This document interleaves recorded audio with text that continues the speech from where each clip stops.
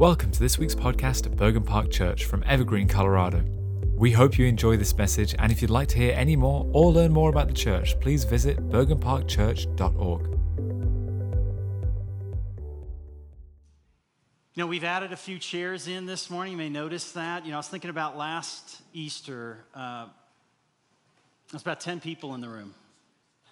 You know, I thought when this pandemic hit, surely by Easter, right? By Easter, we'll all be back. Well, by Easter, we're back.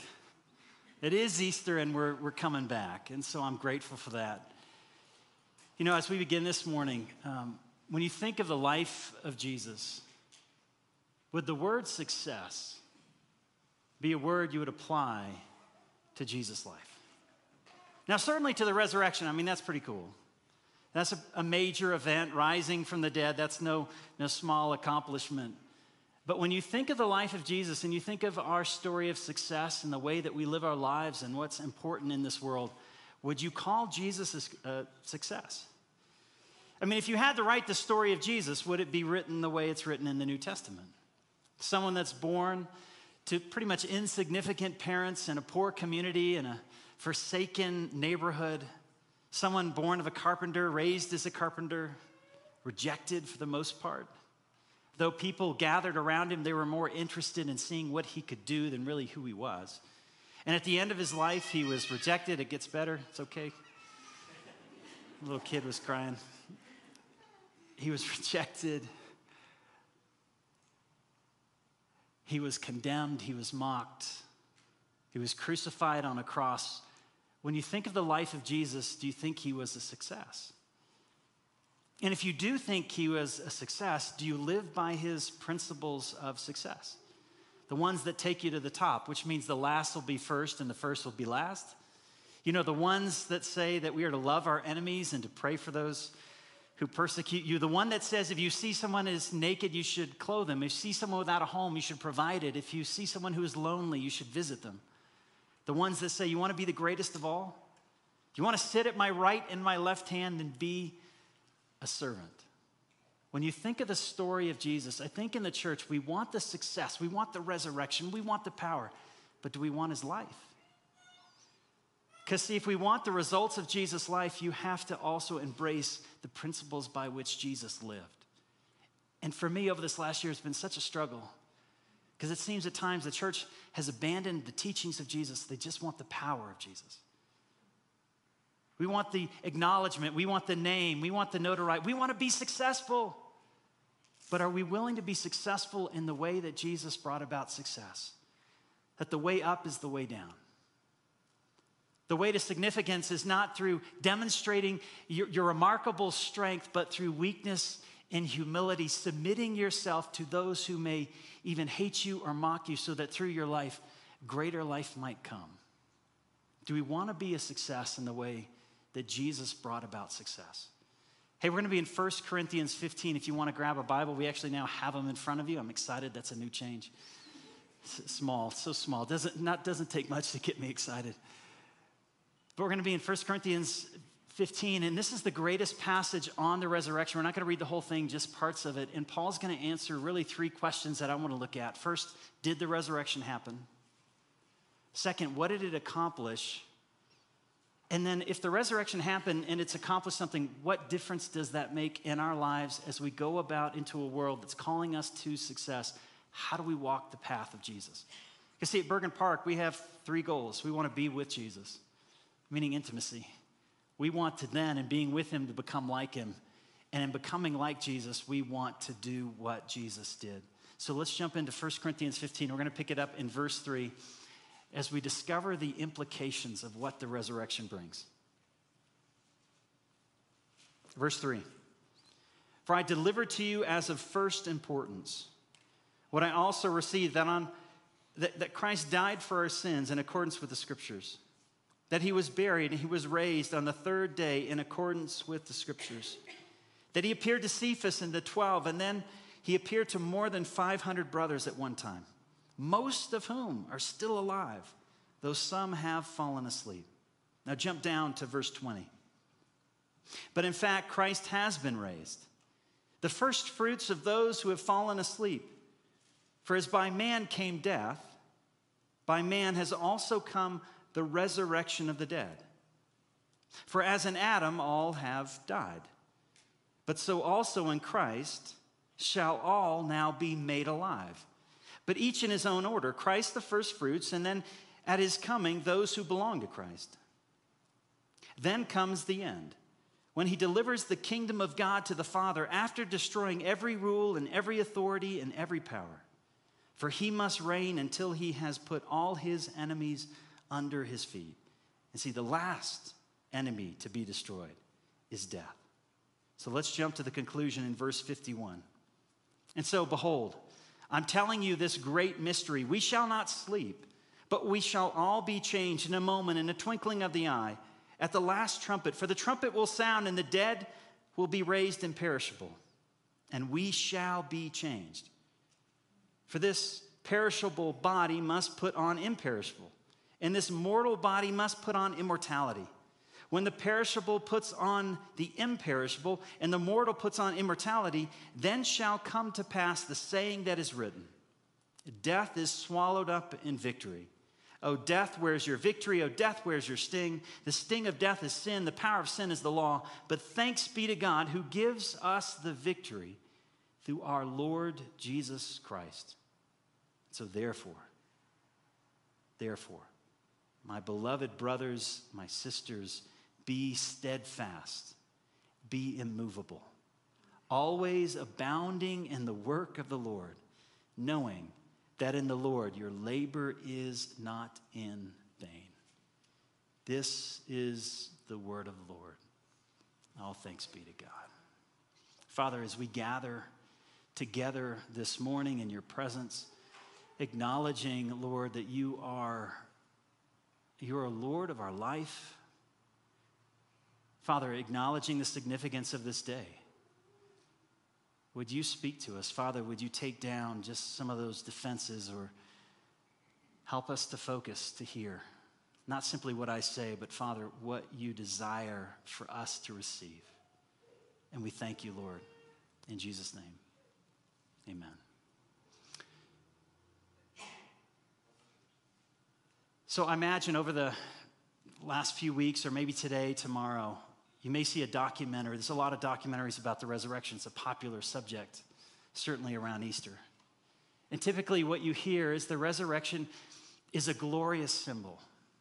You know, it's a metaphor that out of bad events come good. That in the darkest times, just like Frodo and Sam going to Mordor, something good can come. Something out of darkness can raise to light. That behind every dark cloud is the silver lining.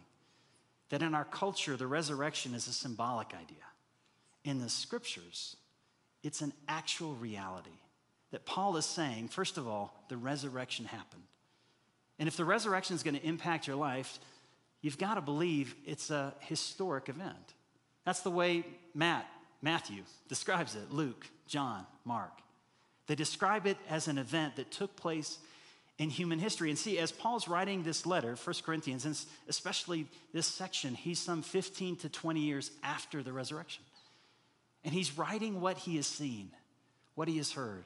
And if you look back in verse 3, the way he describes it is he says, I'm delivering to you what is of most first primary importance, what I also received. Now, the New Testament's not written in English, it's written in Greek. And those words received, delivered are very technical terms. It means I studied. I looked into it. It's not that Paul just heard this idea of the resurrection. Of course, he's going to believe that. I mean, people back then, right, 2,000 years ago, they were dumb. They didn't know anything about engineering. They didn't know anything about science. They didn't know anything about life. We're a little bit wiser today, so we can see past the illusions. We can see past the falsities. No, Paul studied. He looked into the idea of this resurrection, and he even talked to those who were eyewitnesses, him himself. And he's saying to those who are reading this letter some 15 years after the resurrection, if you don't believe it happened, there are those that you can speak to. See, the New Testament says for the resurrection to have an impact in our lives, we have to believe it actually happened. That Jesus physically on the third day, on the first day of the week, rose from the grave. The resurrection will not have an impact in your life unless you believe it happened. Now, What are the implications of that? There's a lot of great books that focus on the historicity of the resurrection, but what I want to focus on is what it actually accomplished. What did the resurrection of Jesus actually do? How does it change our lives? And I want to show you from this passage, there's two things. Something is over, and then something has begun. There's a reality that's ended for us. The resurrection accomplishes something that is over, and then something has begun. In verse 17, which we didn't read, Paul says, "And if Christ has not been raised, your faith is futile, and you're still in your sins." Paul's saying if the resurrection is not a historic reality, if Jesus is still in the grave, then we are still in our sin. That we can't know the Father. We can't have eternal life. We can't have the Spirit dwelling within us. If the resurrection didn't happen, notice he says, gathering this morning is futile. Because out of the resurrection, something has changed. And we see what has changed when you jump down in the latter ending of this passage at the end of verse 54. At the end of verse 54, he describes what has happened because what are the results of the resurrection? It says at the end of verse 54 that death has been swallowed up in victory. Oh, death, where is your victory? Oh, death, where is your sting? See, the sting of death is sin. The power of sin is the law, but thanks be to God who gives us the victory through Jesus Christ. Yeah, bless you. Thanks. What does that mean? Because obviously death still exists. Jesus is risen and yet death is still here. Here's what it means. If you've been to a funeral at any time, and I know over this last year many people have died as a result of this virus. And you're at the funeral of somebody that you love and you see somebody's lifeless body. Everything in us says this isn't right. Now, I know there are those that want us to believe that death is natural. It's no big deal. I think it's a big deal. That just as you're born, you're going to die. You should just take it in stride. Don't be afraid. It's going to happen just like Mufasa, right? Simba, it's no big deal. You see the grass? See the gazelles? We eat the gazelles. We destroy them. We take their life into us. And one day, Simba, good father-son moment right there. You can learn from this, dads. Simba, you're going to die. And when you die, your body's going to be in the ground and the gazelles are going to eat the grass. And it's just a beautiful circle of life until you see someone actually die. And that myth is destroyed. Death is not natural. The Bible says that death is not the way that God intended. Why? God created a good world. Your desires are good. I don't know if you realize that. I think so often we punish ourselves because we have desires. No. Your emotions, your desires, those are good and right things God has given us. But see, God created us to love him. Jesus said the two greatest commandments, to love the Lord your God, to love your neighbor as yourself. God created us to serve him, to care for him, to care for the world, to care for others. But we don't live like that. I mean, you do. I know you guys got it down. I've got issues with that. Because see, I want to be the center. I want to be successful. I want to be significant. And in this world, to be significant and to be successful, sometimes you have to climb. You got to put yourself at the center. But see what happens because God created a good world, and in this good world, there's a balance. We are to love God, to love each other. We are to serve God, to serve others. But see, when we refuse that, disintegration comes into life. You know what that means? You know, in relationships have rules, don't they? I mean, I see a lot of couples here. I see a lot of people in relationships. They got rules. And it takes a while to kind of learn those rules. That's, when you get married, it's like you mess up the rules quite a bit. But eventually you've got to figure them out. Otherwise, what happens to the relationship is the relationship dies. Because relationships have rules. Life has rules. Your body has rules. I mean, you can eat what you want for a while. And eventually the laws of your body, the laws of life will lead to disintegration. You see that in every aspect of life. You just can't do what you want. The same thing is true with God. When God creates a good world and we're intended to love him, to worship him, and then to love our enemies, to pray for those who persecute us, to care for the world, to care for creation. And when we rebel against that, what it leads to is disintegration, not between two people, but between us and God, us and creation. And see, that's where death comes in. Not just physical death, but spiritual death. That the wages of our rebellion is that we are now separated from God, and there's nothing we can do to climb back up that ladder to restore God's good and wonderful and beautiful creation. And so what happens? That's where the resurrection comes in. That in the resurrection, Jesus has paid what death is owed. What is death owed? Death is owed judgment. Death is owed to be satisfied. When Jesus rose from the dead, it meant that death no longer can make a claim on us. Now, it's going to make a physical claim. We still have to go through that doorway of death. And yet there is no spiritual separation between us and the Father. But because Jesus died, therefore the Father sees me, as if I had done everything that Jesus had done. The Father loves me and treasures me the same way he loves and treasures Jesus. And to the degree I trust what the Father says about me, to that degree I will experience his love. See, in the resurrection of Jesus, what happens is death is finished.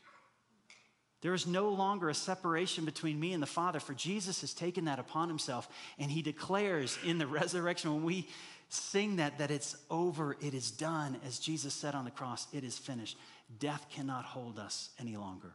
We can know the Father.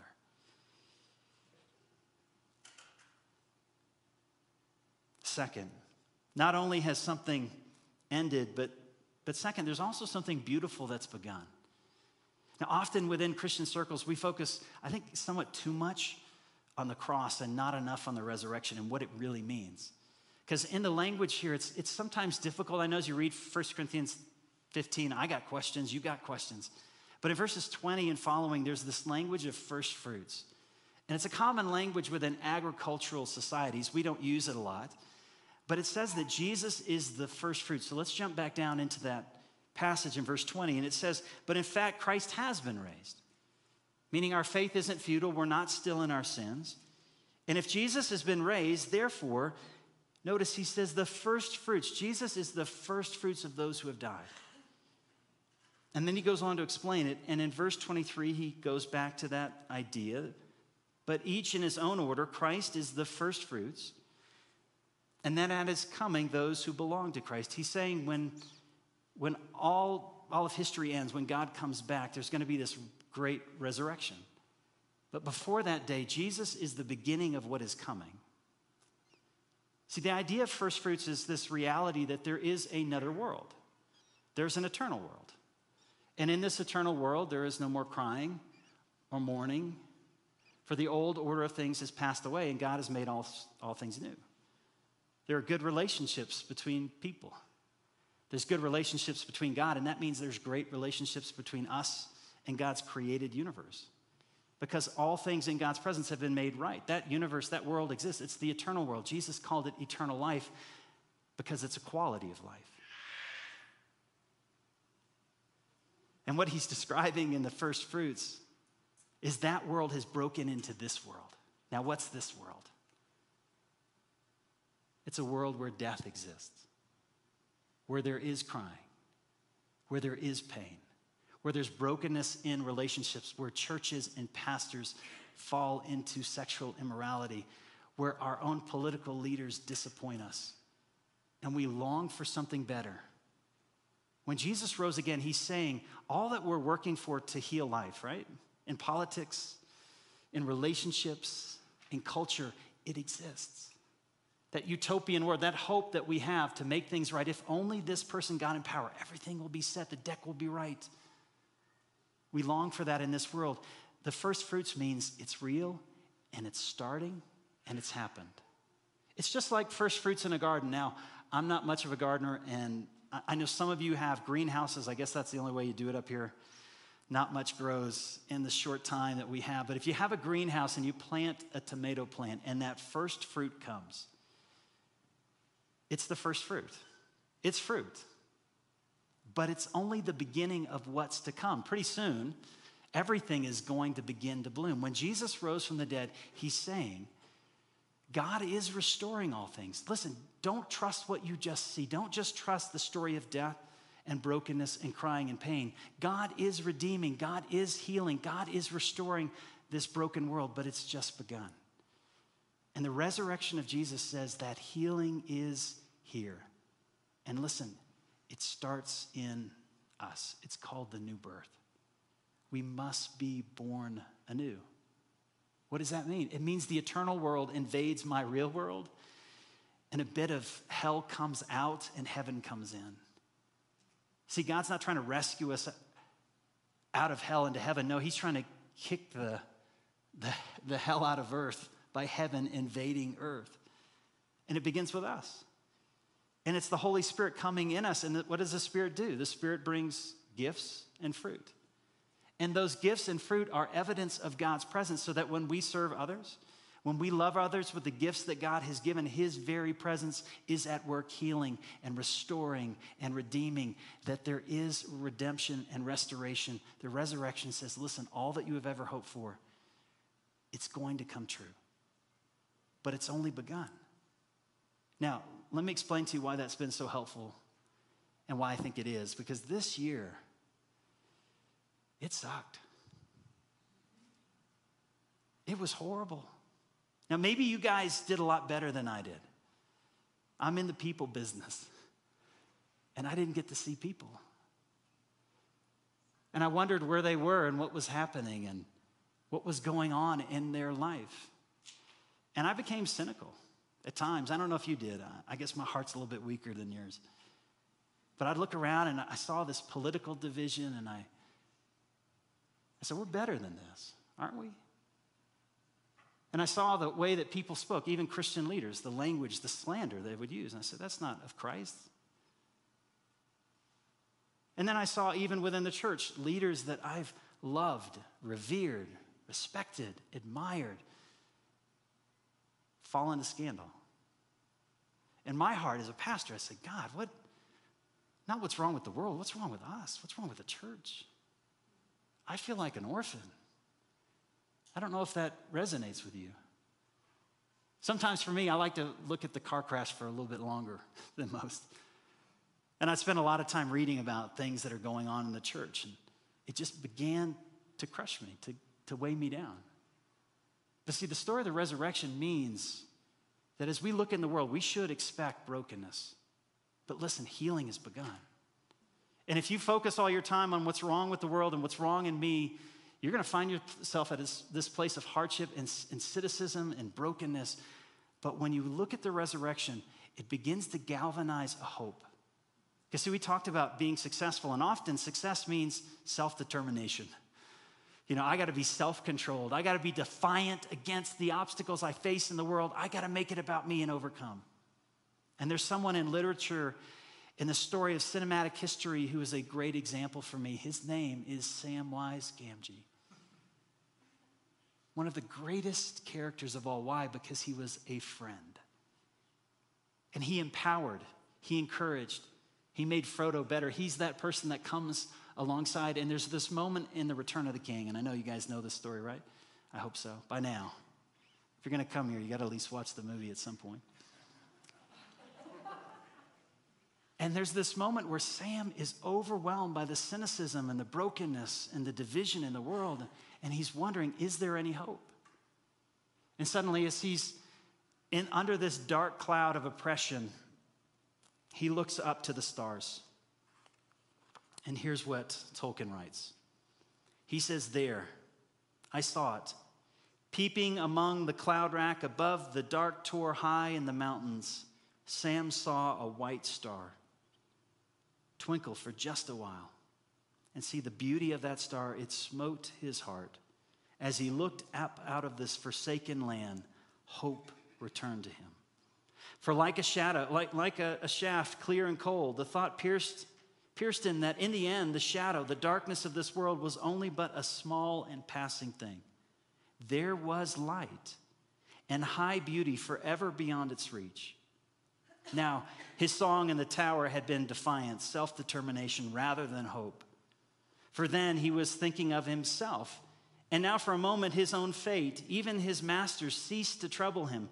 For he crawled back into the brambles and laid himself beside Frodo.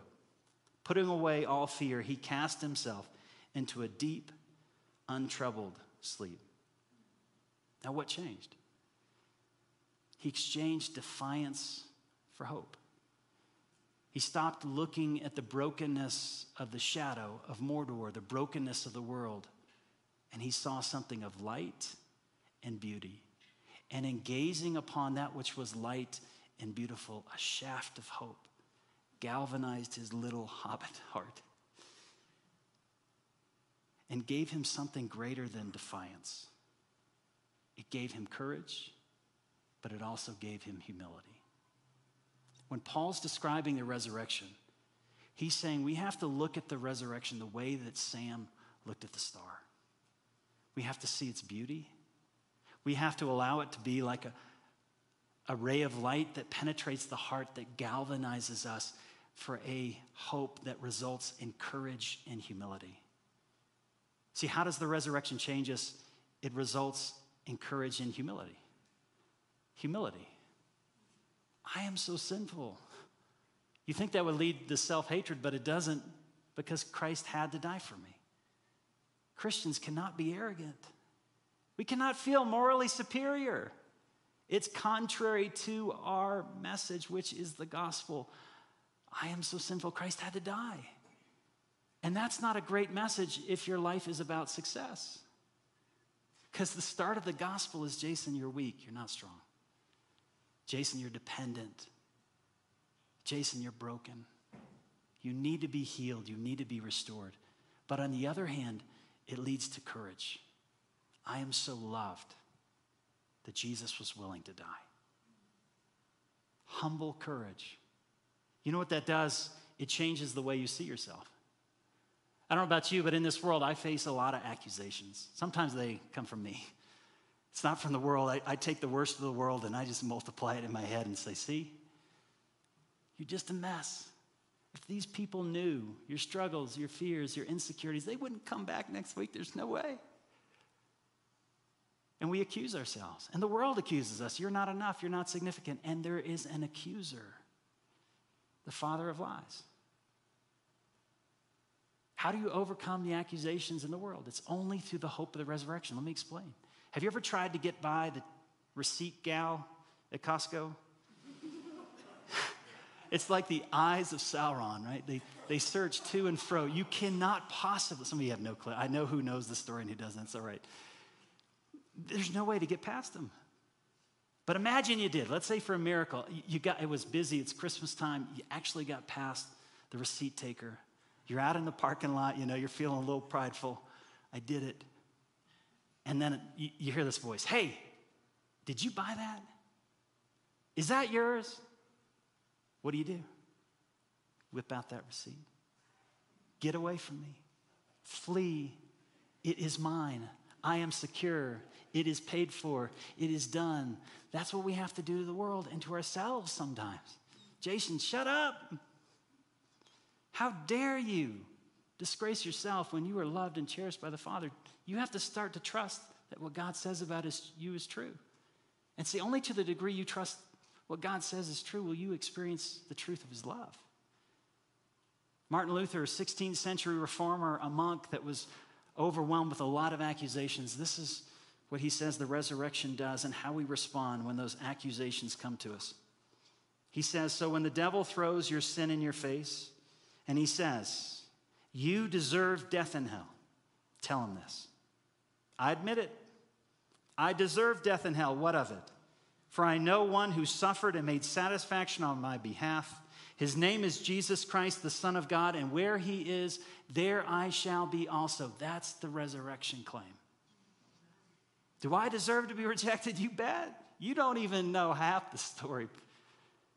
But I have one who died and rose for me. Death is defeated and something new has begun. The resurrection gives you a humble courage when it comes to yourself. To trust that what God says about you is true. And then to experience the depths of his love. But not only that, it gives you a humble courage for how you see life. That as you look out into the world, I don't know about you, I see a lot of brokenness. I see a lot of hardship. I see a lot of suffering. Over this last year, I've done a lot of counseling for different situations, and I have been broken. Just over the pain and the difficulty that people have walked through. And then I've got my own junk. Who's talking to me? And there's stuff that's going on in my life. And as I said before, all of that darkness, the shadow that's over the land can terrify us. It can overwhelm us. And then we can say, the church, gosh, we don't look much better. It seems like we're more interested in the success of the world. We want the power. We want the position. We want to sit at the left and the right of the king. Nothing's changed except the resurrection. See, it changes everything. Because there's no reason for cynicism because something new has begun. If Christ has risen from the dead, that means the power to heal things is in the world and it's in me. And it starts with me believing that I am alive to Christ and that I don't have to be afraid about the challenges in the world. I don't live in fear, but I'm humble. I'm humble because I recognize this world matters. It's significant. And so as I look out into the world, on the one hand, because of the cross and the resurrection, I expect things to be broken. I expect to find disappointment. I expect our leaders sometimes to fail, and even to fail in the worst of ways. But see, I also have an anticipation, not naive hope, but a real hope that says change is possible. Why? Because the power that raised Jesus from the dead, it's in me. It's not about defiance, Sam Mize. It's not about picking yourself up and being tough and good enough, being this masculine image. No, that's a false description of life. It's about faith in the one who is victorious on my behalf. So as I look in the world, I'm not given to cynicism, I'm not given to fear, but I'm not also given to a naive hope that everything's gonna work out and it's all gonna be good. No, I have trust in the one who's been victorious on my behalf. It changes the way you deal with the world, but listen, last of all, it changes the way you face death. It gives you a humble courage. Humble, your body matters. Do you know why it matters? Because Jesus was raised bodily from the dead. Don't forget that. Creation matters. The environment matters. God's not going to blow it away. He's healing it. And when Jesus rose from the dead, it means this physical life matters. So we take care of our bodies. But here's the courage side. It's not my treasure. It's my body. It's not my treasure. It's not my hope. My money is not my hope. It's not my treasure. This life is not my hope. It's not my treasure. My treasure is wrapped up in Christ. You know what that means? I can move out into the world with such radical generosity and grace and love because I have been set free from the things of this world. I've been set free to be generous to others in the way that God has been generous to me. You know, there's a book called The Rise of Christianity by Rodney Stark. He's a professor at Baylor University. And he asked this question. It's important. All historians have to ask it. How was Christianity? Why was it so successful? Because if you don't believe in the historic reality of the resurrection, you still have to answer, how did Christianity start with this rejected person in Jerusalem? And suddenly, within 300 years, there was this change and rise, and to the point that Constantine, the emperor of Rome, became a believer. How do you explain that? And he said in his book that Christians lived Jesus' principles of success. When there was a pandemic, they called it an epidemic. They didn't know it was pan. And people were sick and dying. Here's what the Romans did. They left the sick behind. Because they didn't know much about viruses, but they knew if you're around somebody who's sick, you're going to die. And so if you're sick and you're a wife, a husband, a child, a grandchild, they'd leave you behind. And they would leave them to die. And what would happen is the Christians, they stayed. The Christians stayed, and they not only cared for their sick, they cared for the Roman sick, they cared for their enemies sick, they cared for their community. Why? Because that's what Jesus had done for them. And to live the success of Jesus' life means to live the principles of his life, and they were willing to sacrifice. Why? Because they had a humble, courageous hope. This body matters. I'm going to care for the sick. I'm going to care for somebody's body, but this world is not all I own. And you know what also happened is many people would have children, and instead of aborting them, it was much worse. They would actually just simply take that child and place the child on the side of the road for either animals or the environment simply to take. What did Christians do? Why did Christianity become successful? It's not because we were successful. It's because we cared for those who were rejected. We took children. We brought them into our homes. Not the children of Christians, but rather the children of the community, those that hated, despised, called them names, brought them in. And people said, there's something unique about this God. There's something unique about these Christians. They are courageous and yet humble. They do not slander, they do not tear down. They're not afraid of the brokenness of the world. They move into the worst parts of the cities, and they have hope that God actually can do something. The resurrection changes everything. It changes how you see yourself. It changes how you go out into the world, and it gives you freedom to actually be used by God in a way that brings life. Church, do you see the beauty of the resurrection? Let me ask you, have you received it? The resurrection starts by simply saying, God, I am in need of your forgiveness. I want that vision of life in me. I know I am sinful, I am weak. I know I'm broken. And I want to be covered by your righteousness and forgiveness. That's where it starts.